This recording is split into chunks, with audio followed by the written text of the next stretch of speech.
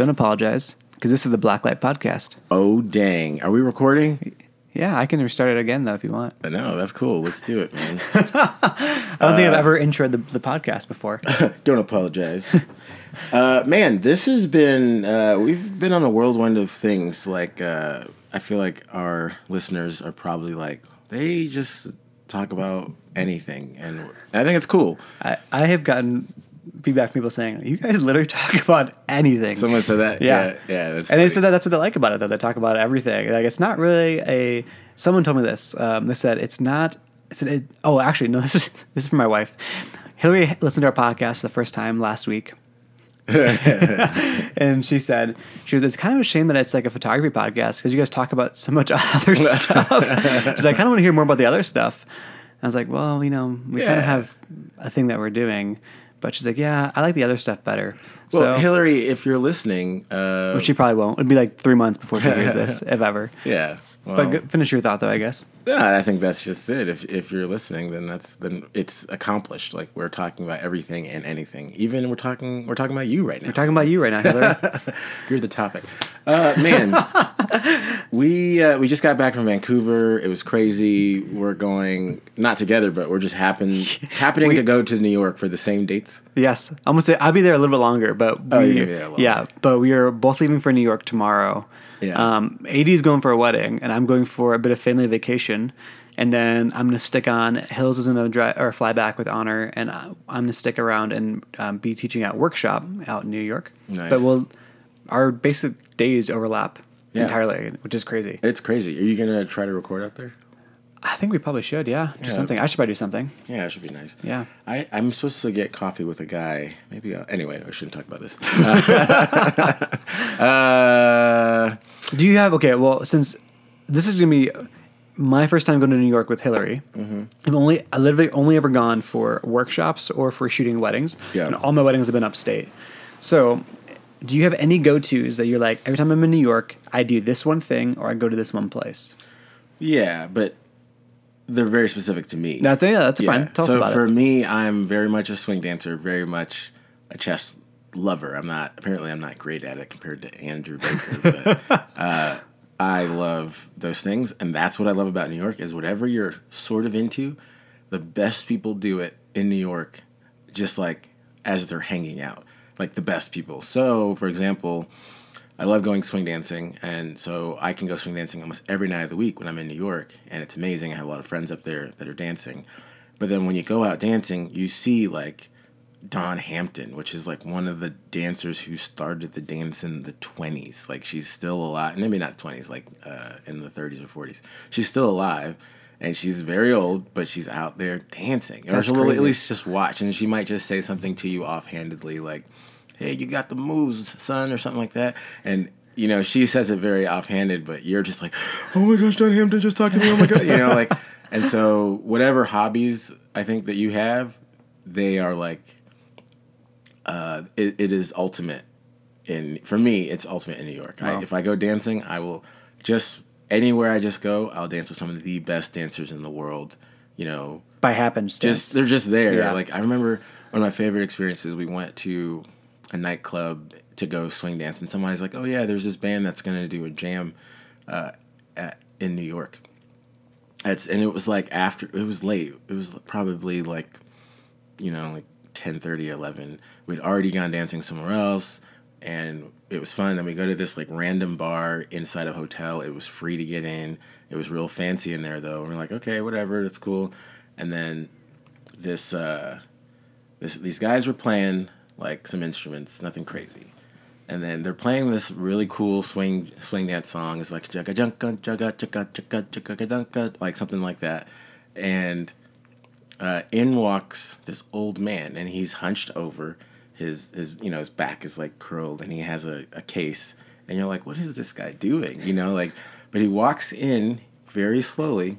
He sits down, and he lets go of his case, and his hands are curled.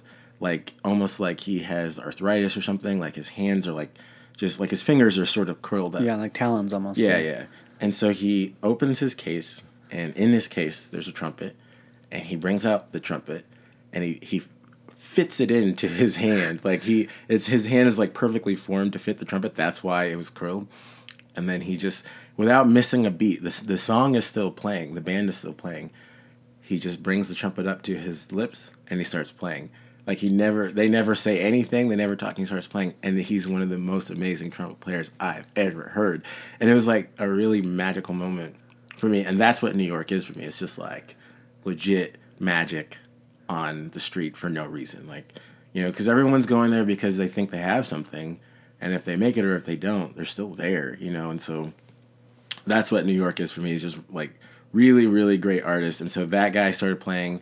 That was super smooth. And then like Blind Willie, the banjo player, came in. And this is a huge guy wearing overalls. I don't think he was actually blind, but he had on like sunglasses at night. And he starts playing the banjo. And it was just like really, like for me, that's like one of the most amazing nights, to listen to live music and then to dance with great dancers. Like that's really fun. And so, man, that's like that's like a 5 out of 5 Yelp review for New York City. Yeah, no, like, and I don't even know where we went. I just go with wherever my friends are going. They're like, yeah, come to this place, you'll like it. I'm like, man, you guys, this is what your life is like all the time. You're just like, hey, let's go listen to Blind Willie and the Banjo Boys. Like yeah, for free. Like yeah, let's go do it. And so that, and then I always played chess like in Union Square or Washington Square Park. I always try to get there and play like. There's a guy named Omar. He's a homeless guy, and he always beats me. But he'll talk you through how he's beating you and all this stuff. I mean, I beat him a couple times, but he's really good. And he'll just they play so much chess in those parks that they've been through every single. They know what you're doing, and so it's interesting to play them because they'll sharpen you up very quickly. Like when you do something, they're like, "Why'd you do that? That's a stupid move." And I'll show you why it's a stupid move. And then they'll go like, see. I'm like, you're right. I'm sorry. But it's awesome. Like that's how you learn. Yeah. And that's just like some random homeless dude. That's so cool. But spending hours in New York sitting at one of those parks, just like chilling is like, that's fun for me. And so for you, if you're into coffee, I don't know the coffee shops in New York because I'm not into coffee that much. Yeah. But if you go, there's something for everybody, yeah. Yeah. I mean, it was funny because last year we were at Workshop. We went together, and I hadn't really spent. That was the most amount of time I spent in the city straight. Like, and we did something every single night. It was like, and I was like, first off, I was blown away. I was like, oh my gosh, I am not used to staying up this late because I don't think we had a single night where we were out earlier. We came back earlier than 1 in the morning. Really? Yeah. What? When I was with you? Yeah. Oh. Yeah, it was like every night was late. That's late for me. I don't know. Maybe for y'all it's not late, but for me that's late. And I was like, man, first off, New York is like, it truly is this like city that never sleeps. That's what I love about it. Yeah, and that's I think what was so captivating about it to me was that there was literally always something going on. At any time of the day or night, you can find something. And you can find hot food. For me, that's a huge thing, is you can find hot food now at any corner bodega. Yeah. And they'll make you a Philly cheesesteak or whatever you want, like on the grill right there. It's fresh. I'm like, this is good. Like, it's not necessarily like super amazing, but it's good bodega food on the corner of almost every place. The thing I love about New York, every time you come out of the subway, no matter where you're going, if it's a new subway stop, it feels like a parade just happened. And you're just like they're like little pieces of trash blowing in the wind, making those little loop-de-loops like from Charlie Brown. Like you're like, what the heck is going on here? Like, what just happened? But it's just New York. It's like people are just going places, and you're like, where's everybody going? But it feels like a parade just happened. So I love.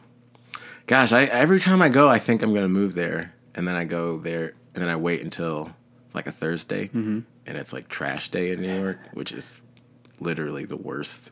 I don't know if it's Thursday. I just know that I'll be there for like 4 or 5 days, and then one day everyone just puts their trash on the sidewalk, and so the rats are like out during the day, just like, hooray, this is paradise, and like it's super smelly and dirty, and so I'm like, okay, I need to leave. I need to go back home. But besides that, it's like, man, I could talk about, and then food. I could talk about food. The last trip I did in New York, I stayed at my buddy's house. His name's James Anderson. We've talked about him on the pod a little bit. And I just ate around his house, and I had some of the best meals that I've ever had. Like some, and that's the thing is I was just alone for most of that trip. Not really. I had some friends that met up with me sometimes, but like I just did a little bit of research and then went here, went there, had this like Japanese breakfast place that was like two guys in the back jamming out to like 90s hip hop music, but the food they were putting out was phenomenal. And there was like 2 tables of 4 and then a bar of 4. That's all they were serving. And they wouldn't let you pay more than $20. The meal cost $20. Maybe it was $25. You can't pay more. You can't tip more. And, they're like, no, this is how much it costs. This is what we do for you. We set the price. You pay the price. But the line to this place was literally hours. Like, I think I went there at like 9:30, and they were like, yeah, if you want to sit down, for one person, if you want to sit down, you'd have to come back at like 2. I was like, what? So I went home, and I worked on my computer, and I was like, I'll wait for that. And then I went back, and I sat. I mean, I was by myself, but I had a really great meal, And I don't know the name of the place, because I think it was actually in Japanese. It was like a Japanese character, and I was like, okay, well, I just know that it's there. I don't know I can't remember the name. I can look it up though, because I think I posted about it. But yeah, so meals like that, man, are just like some of the breakfast spots are just phenomenal. But that's New York. That's cool. If you find the right people, they'll tell you where to go. And anyway, that's a lot of New York. That's a lot of New York. Actually, I had a follow-up question about that, but we're gonna take a quick break, and we'll ask the follow-up question.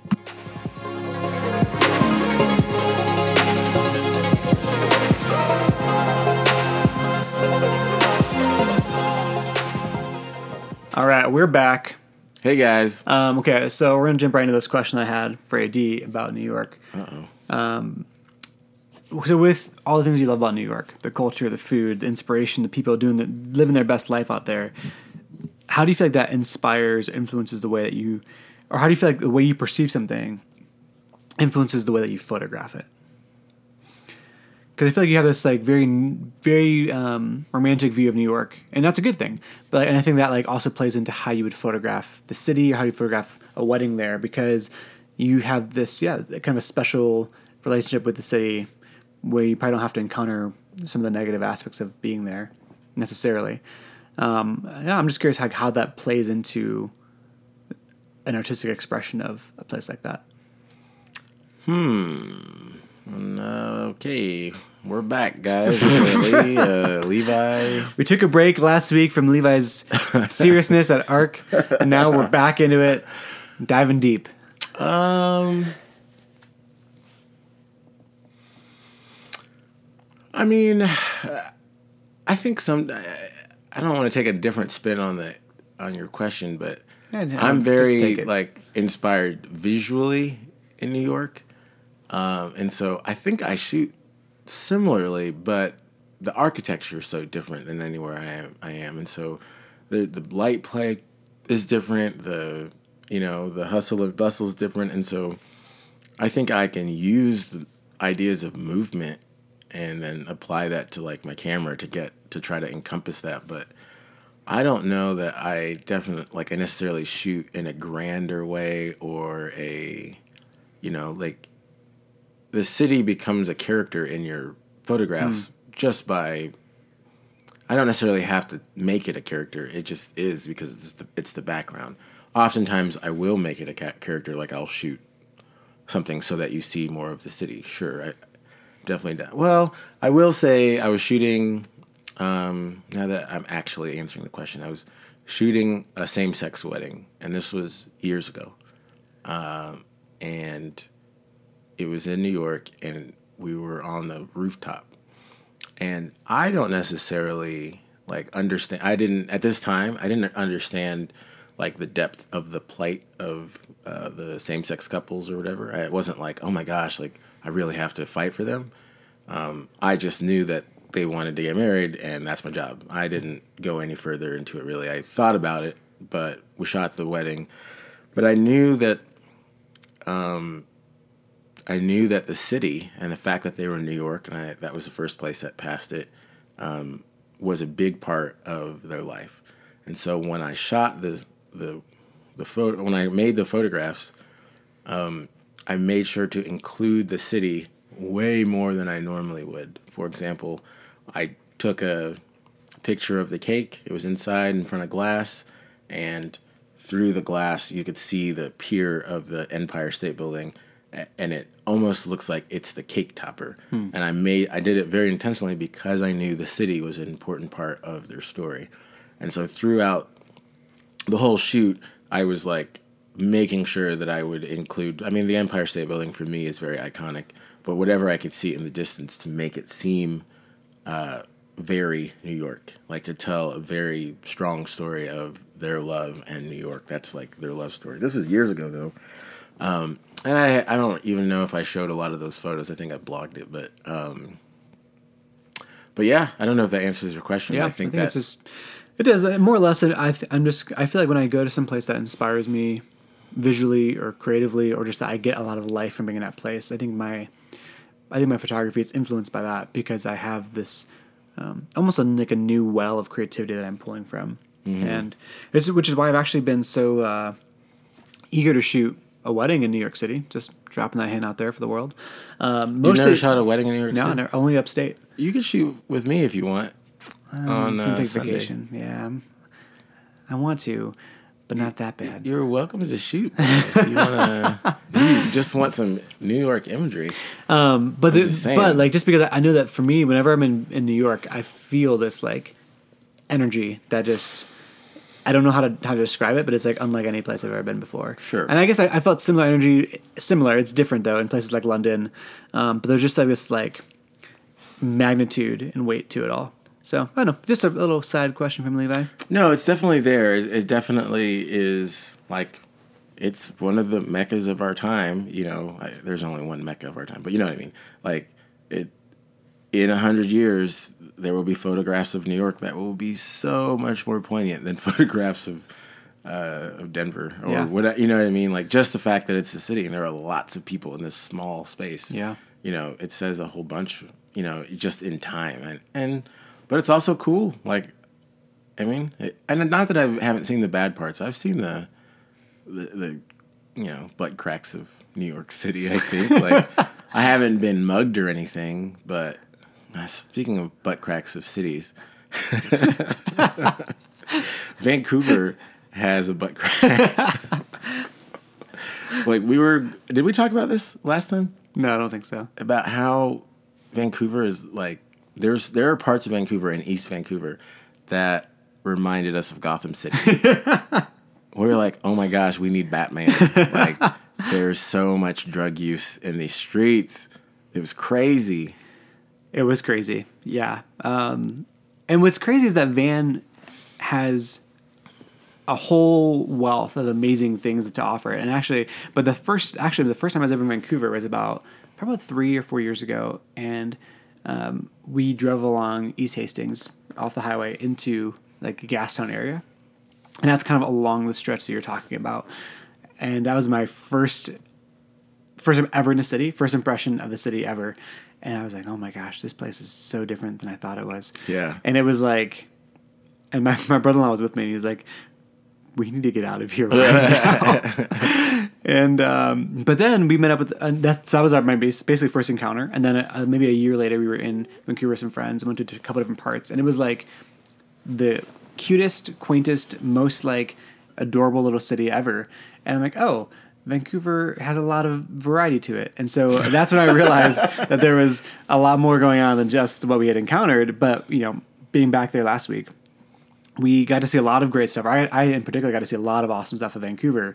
But we also happened to be an East fan for a minute. And there were some moments that are scary. Yeah, because I was just walking around and I was like, oh, I'm going to take some night photos before one of the ARC parties. And I was like, oh my gosh. Like, I heard people like asking people for hits, like out loud. And I was like, are they not worried that I'm a police officer? Like, they're not worried about anything. They're just like, can I get a hit? Can I get, like, shouting it? And the guy's like, no, you can't get a hit. I'm like, what? You're a drug dealer? Like, Like, maybe I lived too pretty of a life, but I was very surprised at this. I was like, and then it just looked like people were just like very like strung out, like very. It was not like just homeless people. This was like people like it was like Gotham City. It was like cartoonishly bad. Like it was like a caricature of itself. Yeah, like this isn't real because people who were. Again, like I think it's important to clarify. It wasn't just like, oh, this looks like a lot of people are homeless. It wasn't like that at all. It's like people here look like normal, everyday people you'd expect to encounter. Like, hey, we're in a suit, but also like you're not walking straight, and you got like the crazy eyes, and you're like, and your face is like your skin's dragging, and you're like your arms swinging. Like I was like, oh, this is different. Yeah. Like I've never, not even New York, I've never seen it that bad. Such a small area. I like literally, when we were driving through the first time, I told my brother-in-law, I feel like we're literally inside of The Walking Dead, like the zombie apocalypse. Like everyone's like walking around like they're strung out like the zombie walk. Yeah. And it feels like, yeah, it just feels. And we're not making light of it. Listen, it was an issue, but it was just like, oh dang! We were not expecting that. I was not expecting because Vancouver is like Canada. Hey, everybody's nice. Hey, and you get up, and everyone is nice. Vancouver's a wonderful city, but East Vancouver, the place where we were, was just surprising. It was surprisingly rough. Like I was like, oh, I was not expecting this. And so concentrated. It wasn't like 2 or 3 people. It was like 20 people a block. Or more. It was like block after block. Yeah. And so it just kind of goes to show that for every glimmer of gold, there's also a shadow. What? Yeah. Yeah. That's right, man. Everybody has a butt crack, bro. Everybody has a butt crack. That's probably the better way. That's the more on brand. For every glimmer of gold, there's a shadow. Yeah. Is that what you said? Did you just make that up? No. That's an actual saying? Yeah. Is that what gold panhandlers say? Golden shadows. For every glimmer of gold, there's a shadow, boy.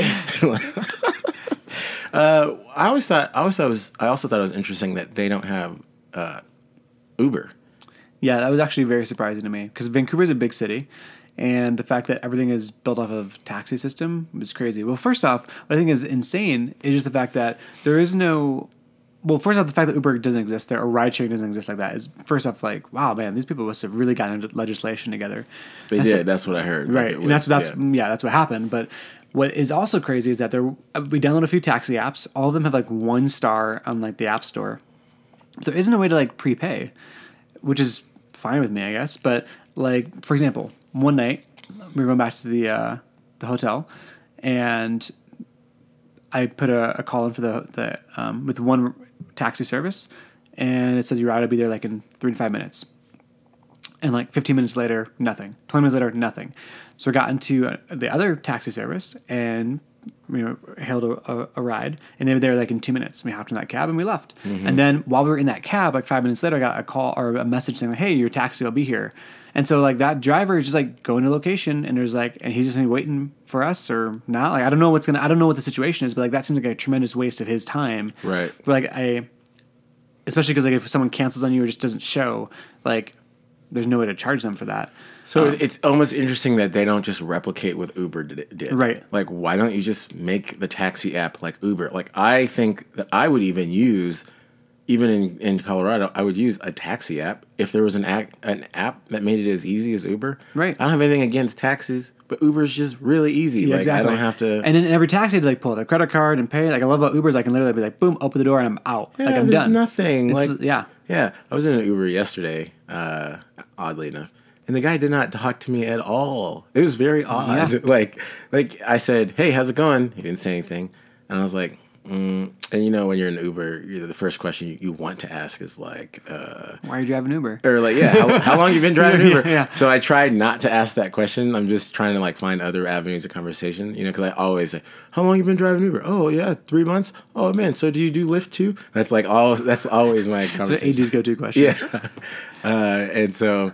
I didn't say anything, and in my mind I was like, and I'm not trying to make this a racist conversation, but I was like, man, how funny it would be if I had a racist Uber driver. And in this particular instance, I decided to sit in the front seat. Like sometimes you sit. Where do you sit? I typically, So in the past, I would sit in the front seat, and I was like, you know what? But I feel like if you sit in the front seat, they're more inclined to talk to you. And more recently, I've been like, I don't want to talk to them. I'll sit in the back.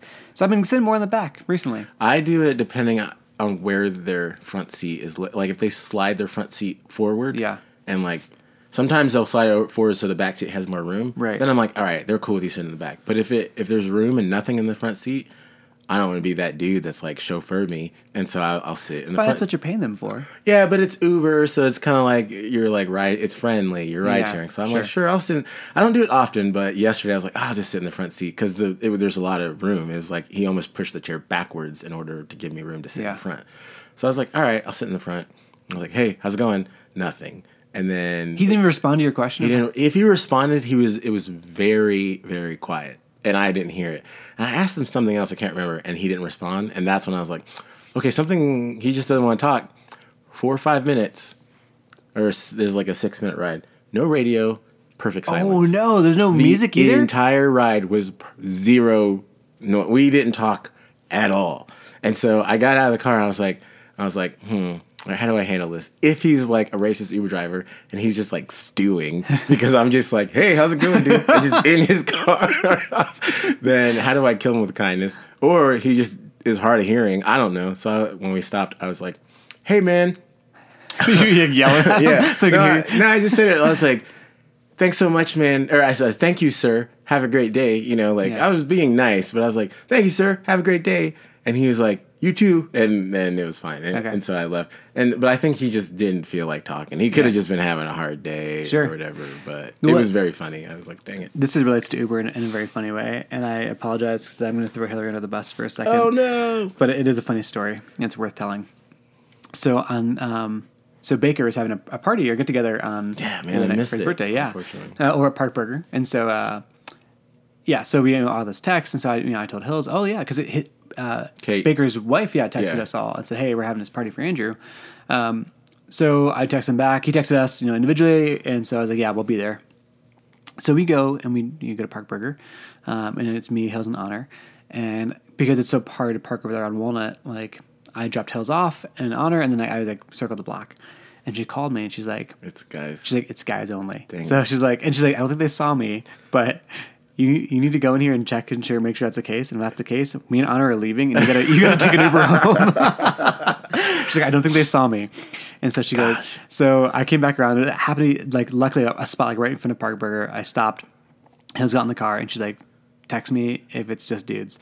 And I walked over and I was like, hey guys, Baker, man, is your whole crew here? He's like, no, they're at home. And I texted Hills abort mission, get out. Yeah. And so she sent me just a peace out emoji, and she is gone, which is just a hilarious turn of events and stuff. So she left. She's like, did they see me? I was like, I don't think so. I think you're good. So it was very funny. But then I had to get a Lyft or Uber home, so I got a Lyft home, and same kind of thing. I sat in the back, and the dude was like, hey.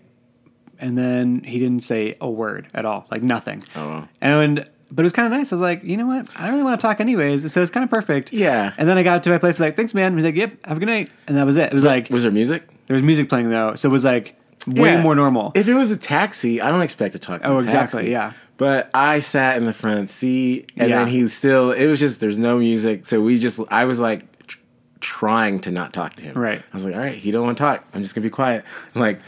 All these conversation topics were coming in my head.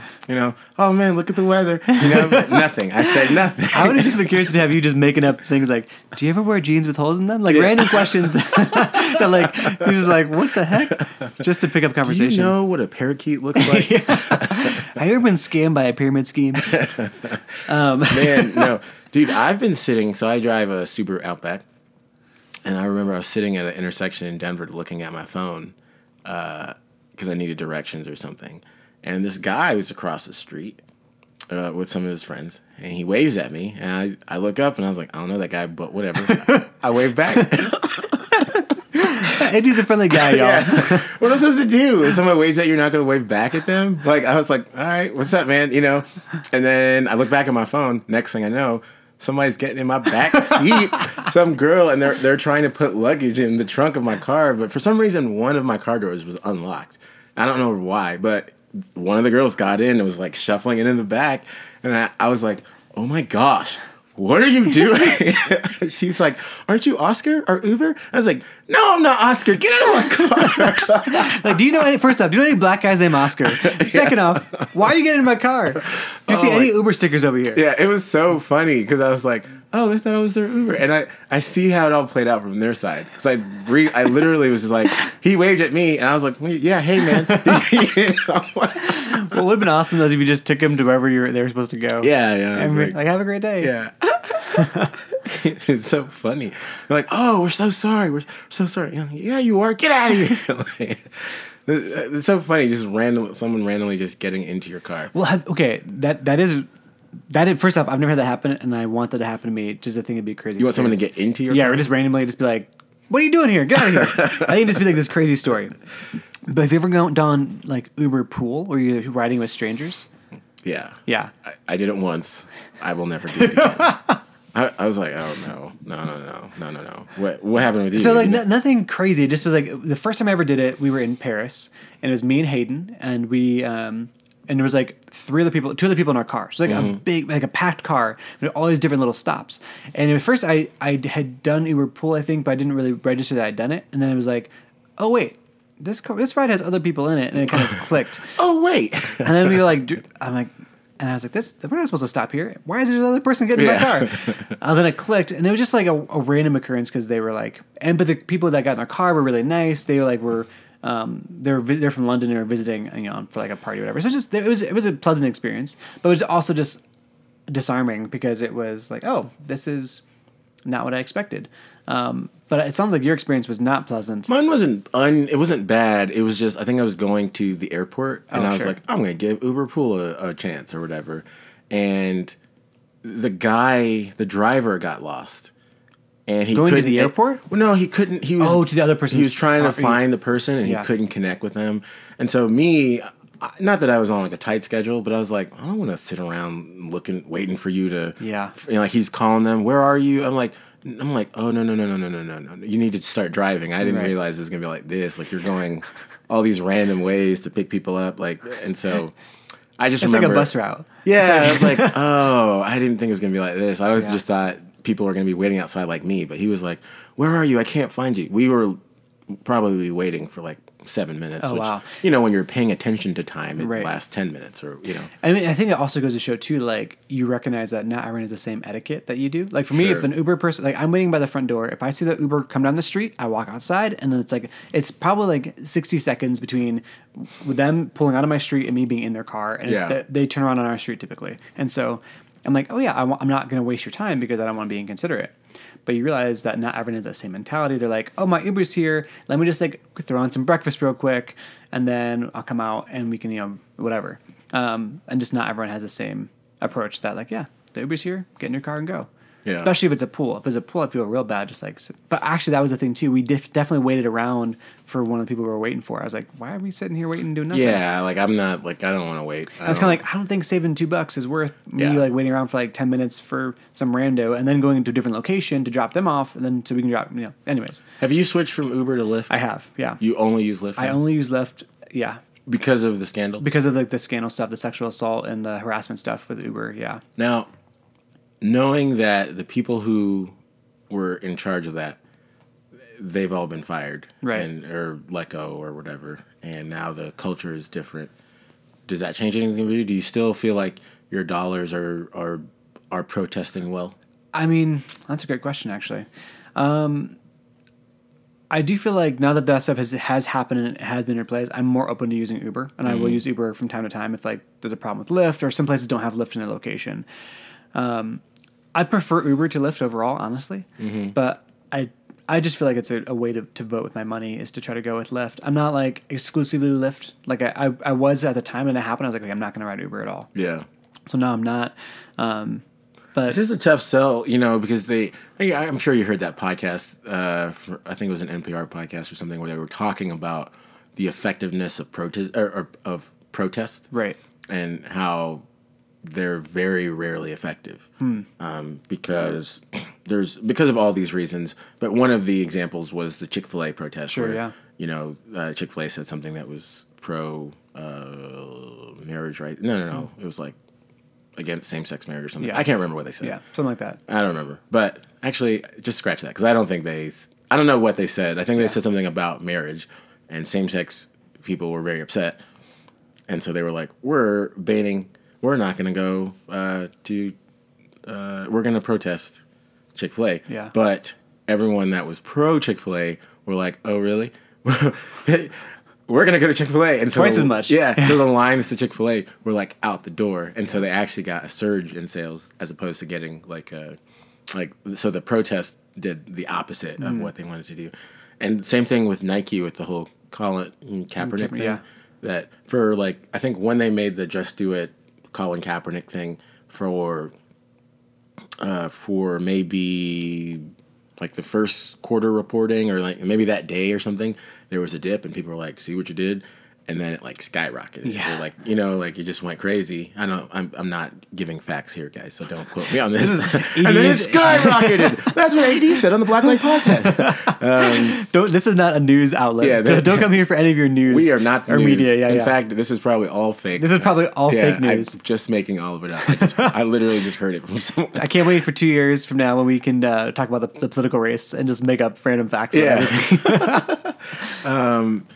Yeah, but that protest didn't do anything, and then now you don't even hear about it. And so, but I'm sure some protests worked. They in that podcast that I was listening to, they were talking about when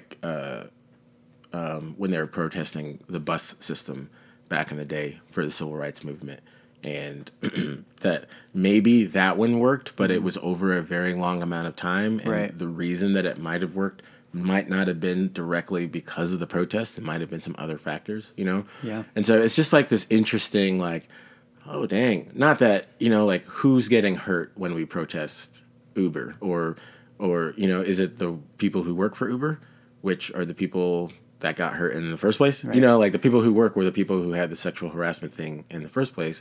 And so I do agree with voting for with our dollars and all that kind of stuff. And I'm not going to, give my money towards an unethical company, but I think it raises a lot of questions. I think the biggest question is always who does this hurt? Yeah. Because realistically, it probably hurts the employees the most because the people at the top it doesn't really affect them unless it's a huge surge of things. Yeah. But I think it comes down to saying also when is it appropriate to end a protest, so to speak. For example, you stop spending your money there, and then the management is replaced, and say, okay, now you can go back to supporting the staff and employees that are there because the leadership was fired, and that's that's ultimately the ultimate goal of the protest like that is let's get the people who need to be out of here. Right. And once they're out of there, it's okay, but we can go, it's business as usual. But I think that's important too, is that sometimes there isn't a clear end goal. Right, yeah. In protesting. There's just listen, I don't say don't protest. I think sometimes, things need to be heard, but just wondering about okay, did you know the end goal? I'm not singling it out. But, I think it's a great question. I'm protesting until or just protesting for now, right. and then what happens when you need a ride? And you're I'll just take Uber. Right. Yeah, and also I think that's a great question. It kind of says how staunch are we willing to be with our protests, so to speak. Yeah. I feel for me, I've been trying to do more things that are just day-to-day stuff with my money that I can be better about, and not make it a big deal necessarily. You know what? If I value something, I should put money towards it. So Sure. two things that are really important to us right now that we're trying to just be mindful with our money is one, just supporting local businesses and supporting small mom and pop shop kind of stuff. Mm-hmm. Whether that is just a small a cool boutique or this there's this it's a restaurant near our house. They make the best breakfast burritos. It's owned by a Latino family, and they've been here for a long time. Are you talking about AJ's Lounge or whatever that place is? I don't think so. It's next to the place on Pecos. No, there's not that. It's actually on 44th, next to King State. Oh, okay. It's a little. We should go there for breakfast burritos. It's good. They make the best breakfast. I love the breakfast burritos. The breakfast burritos are delicious. You could say it's the best. I don't know if it's the best, but they are delicious. Do they have potatoes? They do. I don't like it. Well, you can get it without potatoes. I don't know. Whoever would decide to put potatoes in a breakfast burrito. Well, how about we go there and find out sometime? I'm just saying, potatoes are disgusting. What? Potatoes. They're this vapid waste of space. Are you kidding me? Potatoes are like the best food ever because they complement everything. Everything deserves a potato. No. First of all, potato on its own does not stand up. All right? A potato is like, and excuse my words, but they're like the cancers of the earth. Like, if I was to have dug years ago and I was like, oh, I'd be like, oh, the earth is sick because it's making this nasty white mass, you know? And the fact that somebody was like, they bit into it, they're like, I should boil that. And then after they boiled it, they're like, this is still disgusting. like they should have boiled it and been like, I think we should just not eat these because they don't taste good. What about things like at all? French fries, mashed potatoes? French fries, what are you eating when you eat French fries? You're eating fried grease. You're not eating the French fry. The potato part is lost. That's why French fries are delicious. All right? The potato part is lost. Now, when you're eating mashed potatoes, do you ever eat plain mashed potatoes or do you put milk and butter? I put butter in there, man. Salt and pepper. That's the what thing. you're eating. It's a conduit. Exactly. But the conduit itself is a base of nothingness, a base of vapidness, and it's disgusting and it's trash. No, it's trash. No. The potato is the catalyst. It is the vehicle to transport these things. Why can't you have a nice vehicle like white rice? Oh my gosh, white rice is delicious. White rice is delicious, but here's the thing. Okay, would you just make a bowl of butter and milk and some salt and pepper and just eat that? If I had to do that before I ate a potato, yes. You take that mixture of things that are, man, you don't want to eat them on your own, but you use that vehicle potatoes all mashed up, and you knead them in together so that they are one thing, and then it becomes this transportation vehicle where it goes from onto your plate, this butter and milk coagulating into something wonderful, and that. Kneading potatoes. That just sounds like sounds like horrible work. The whole point of this was talking about voting with our money. Let's get back to that. So, anyways, breakfast burritos, love the breakfast burritos. We go there and we buy our burritos and we say, "Here's our money." We also go. Our big thing for us is like buying ethical clothing. So either buying ethical clothing. So basically, buying things that are either one, made in America, two, have open supply chains where we can kind of track like as best as we can, because it's very hard with clothing. Just be totally candid about that. Ethical standards they have for their factories or for their workers or employees, etc. So basically, we're working with brands that don't employ slave labor or child labor in their practices, or buying secondhand in general. And so those are things that are important to us. We don't buy secondhand. No, we do buy secondhand. You do. So we buy clothing secondhand. Yeah. Or buy from brands that like can support ethical labor practices. And again, that is, while those are things that are important, it's so hard to get all the way back down because like where you source cotton from is like such a freaking hard thing to like identify. Like, where is this cotton from? So we do the best that we can. We're working hard on it. We've limited a lot of things that we do buy, but all that to say, we spend our money on things that are important to us. Okay. And so, all that to say is like, for me, I think that protest, so to speak, is something that's, we're not changing the world. We're not like looking for everyone else to change their practices. It's like, this is things that we can do just to be more mindful, because we just want to be mindful. We want to like take action with that. And it's not huge things. They're not like things that are changing the world, but they're small things that we can get behind. We're not really looking for someone's approval or for things to necessarily change. But we're just looking for like, it's not so much how can they change, but like, how can we be different? Mm-hmm. So I think that's what we're saying is like with our protests that we're trying to do is like, how do we create the change that we want to promote? And whether that changes the industry or not isn't the point. The point is that we're mindful. You're giving me a lot of ideas. Like serious things that I can probably implement. Because I don't think that I think through like, oh, who made this? Yeah. Does that person eat potatoes? Because if they do, there's no way that I'm going to buy their clothes. I'm going to start doing my research, and I'm taking a stance right here against the potato eaters in the world. Okay. Yeah, because there needs to be less potatoes. And I'm not minimizing what you're doing. That's actually very important. But this is important to me. I'm passionate about it. I hate potato eaters. Okay, you should. I think you should boycott every restaurant that serves potatoes of any kind. Yeah, done. Deal. Okay. Done. Perfect. Done. All I will not eat any I will not eat it. Hear me, world. Hear me, restaurant tours.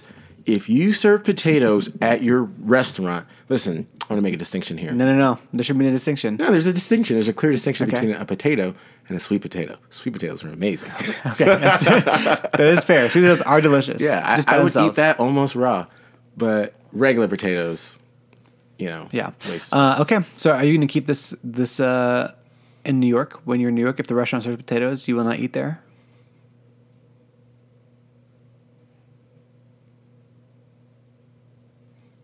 No. My boycott is done. I couldn't even joke about it. I thought about it. I was like, I can't. You can't even commit to this on the podcast because can't, no, people are going because- to ask you about it, and yeah, you're not going to be strong enough. I'm definitely gonna eat at restaurants with potatoes. Actually, I don't know. You might even eat some potatoes. I might eat a lot of sushi. Listen, I'm working on it.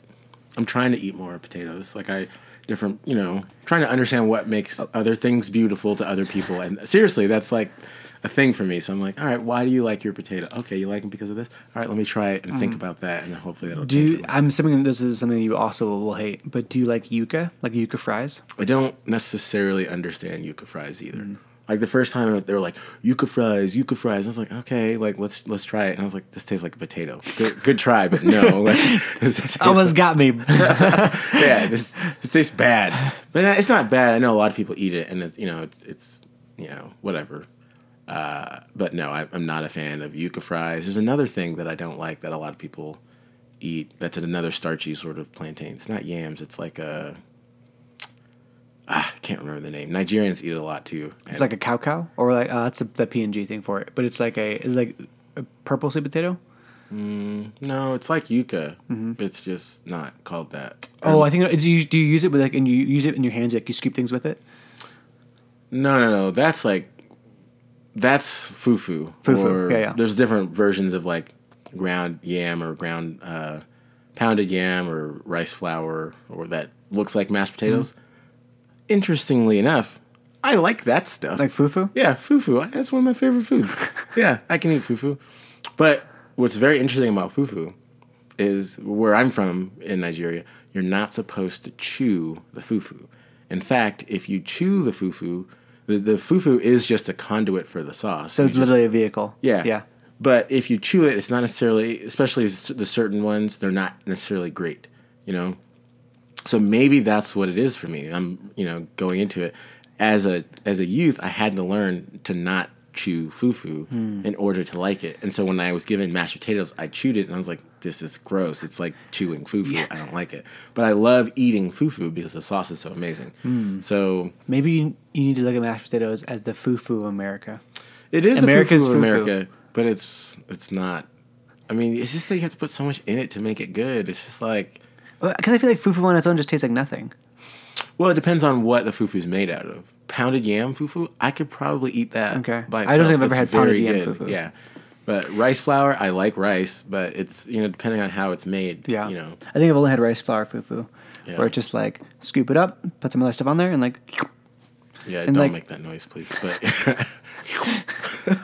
And I was kind of like, this just feels like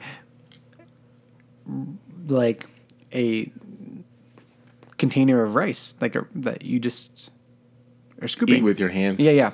I But need that's, some but at the same fufu. time, no one gave me proper fufu instructions, so that could be my own flaw. How did you eat it? How did you come to have it and not? My uncle was married at one point to a woman. She's from Tanzania. And so we had a Thanksgiving at our house, and she was like, Tanzanian Thanksgiving. So we had all kinds of stuff. And so she had fufu and then she had a bunch of other Tanzanian dishes as well. So When I was in AmeriCorps, I think they were trying to like be inclusive of everyone, and I was like, Nigerian black guy from, and so I was different. And I just remember like my boss coming up to me, like my unit leader, someone came up, he's like, hey, what would be like a Nigerian meal? Like what's a normal Nigerian meal? I was like, oh yeah, some fufu, some red sauce, or something. I just said it, some plantain. I just said it very quickly. And then like 2 weeks later, they were like, we're having Nigerian Day in the whole cafeteria. And so the people in the cafeteria, for like 250 people, they made fufu, but they didn't ask anyone how to make it. And so all I remember was going, and everyone's like, oh, 80, are you excited about Nigeria? And I was like, I guess so. And then all the things I had listed were on this menu, but the fufu was like lumpy and disgusting because they just like researched it online. Yeah. Like, all right, we do this, and I was like, oh no. And so when I got it, I was so excited to get there. When I got there, I was like, yeah, this isn't how you make fufu. This is, the sauce is very important. They didn't have, they didn't understand it. It was very interesting. But. That is funny, and especially I feel like plantains. Like I'm not sure how you would normally prepare plantains, like within your culture. But like, there's a billion ways to prepare plantains, and so it'd be so easy to be like, oh, we'll just make some plantains, but make it like just whatever way and not make it right. Yeah, there's a lot of different ways that people make plantains in Nigeria. I'm sure around Africa there are plenty of different ways, but my favorite is just like slicing them, like a quarter of an inch or half an inch thin, and frying them up. You have to eat the plantain. This is the trick to plantains, because people are like, plantains are gross. You have to eat it when it's overripe. Right. Don't. Yeah. Yeah. Wait, is that a thing? People try to eat plantains like a banana? They try to eat, not like a banana. They'll try to cook it when it is as ripe. As a banana. It's ripe point as like a banana's ripe. Yeah. And I remember going to the grocery store, and they would have plantains, and then you'd see the guy taking them off the shelf and throwing them away, because someone somewhere is asking them for plantains. Right. But they don't understand that plantains are very, not bad, but normally you're eating them when they're overripe. So you have this like extra sweetness when you fry them. But if you throw them away when they're ripe, like a banana's ripe, if that's when you eat them, right then, it'll be really hard and disgusting. Yeah, You'll just be like, well, there's no sweetness to it. And so you'll see them at the grocery store, like take them off the shelves right when everybody who likes plantains is like, no, that's what I want. Right. And so I think slowly people are coming around. But like if you go to like an Asian grocery store or a Latino grocery store, they'll know. They'll have it right, yeah. Yeah, they'll know to keep it overripe. But like if you go to like King Soopers or Kroger or something, they're like, we had plantains. It's just like no one buys them. It's like, no, you're pulling them from the shelves at the wrong time. Right. Like you can't buy plantains today to eat tonight. You have to buy them. I think typically we will buy them green, or not green, but like yellow, but we just like keep them for like 2 weeks until they like get ready. Yeah. And then we make them into awesome desserts to refry them up. Yeah. I do love plantains. Those are delicious. All right, we're gonna take another quick break, and then we're gonna wrap it up with some photo talk. I don't know if we will. Maybe we won't. No, I'm just kidding. Who's to say? I never know, because AD makes his calls on the fly. And I'm like, okay, maybe we're not going to talk about that. All right, we'll be back.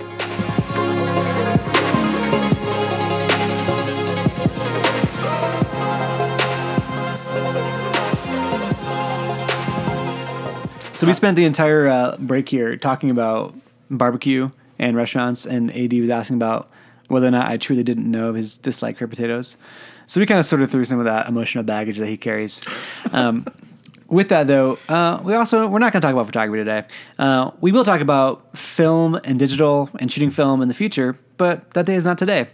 Because we were going to talk about it, but then I was like, man, this has been long. It's been long enough. People are like, oh, this podcast. You guys are podcasting for so long. Oh, my goodness. No, actually, I think people actually like long podcasts. I don't know what you We don't really know what people like. We're just doing it.